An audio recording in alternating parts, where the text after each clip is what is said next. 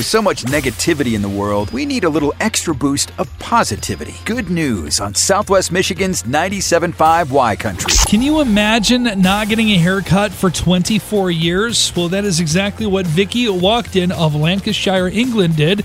As for the first time in 24 years, she got her hair cut, which resulted in a donation of 50 inches of hair going to a charity that makes wigs for sick children. Vicky, who's 41 years old, she's a mother of 3, had not been to a hair salon since she was about 17 years old, and she enjoyed having that long hair, but was also scared of hairdressers as her ears were accidentally snipped when she was younger. So Vicky finally overcame her fear. She sat down in the chair, took care of business, and donated that hair, which is going to benefit Little Princess Trust charity, which they say the Vicky's hair is the longest donation it has ever received. The whole adventure ended up being a win-win. Younger people dealing with hair loss will get beautiful wigs thanks to Vicky, and then her shorter, lighter hair is actually attracting attention from her friends and family who've never seen it so short. Plus, it's lighter and able to be maintained a little bit easier.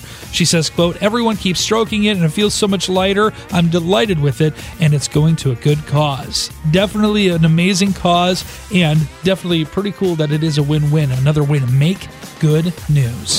If you have a good news story, email it to matt@975ycountry.com. Brought to you by Bud Distributing, helping you always have the right beverage on hand for anyone stopping by or last-minute invites to a friend's. Hey, Bud, remember to drink responsibly. Good news with the Matt Malone Morning Show on 97.5 Y Country.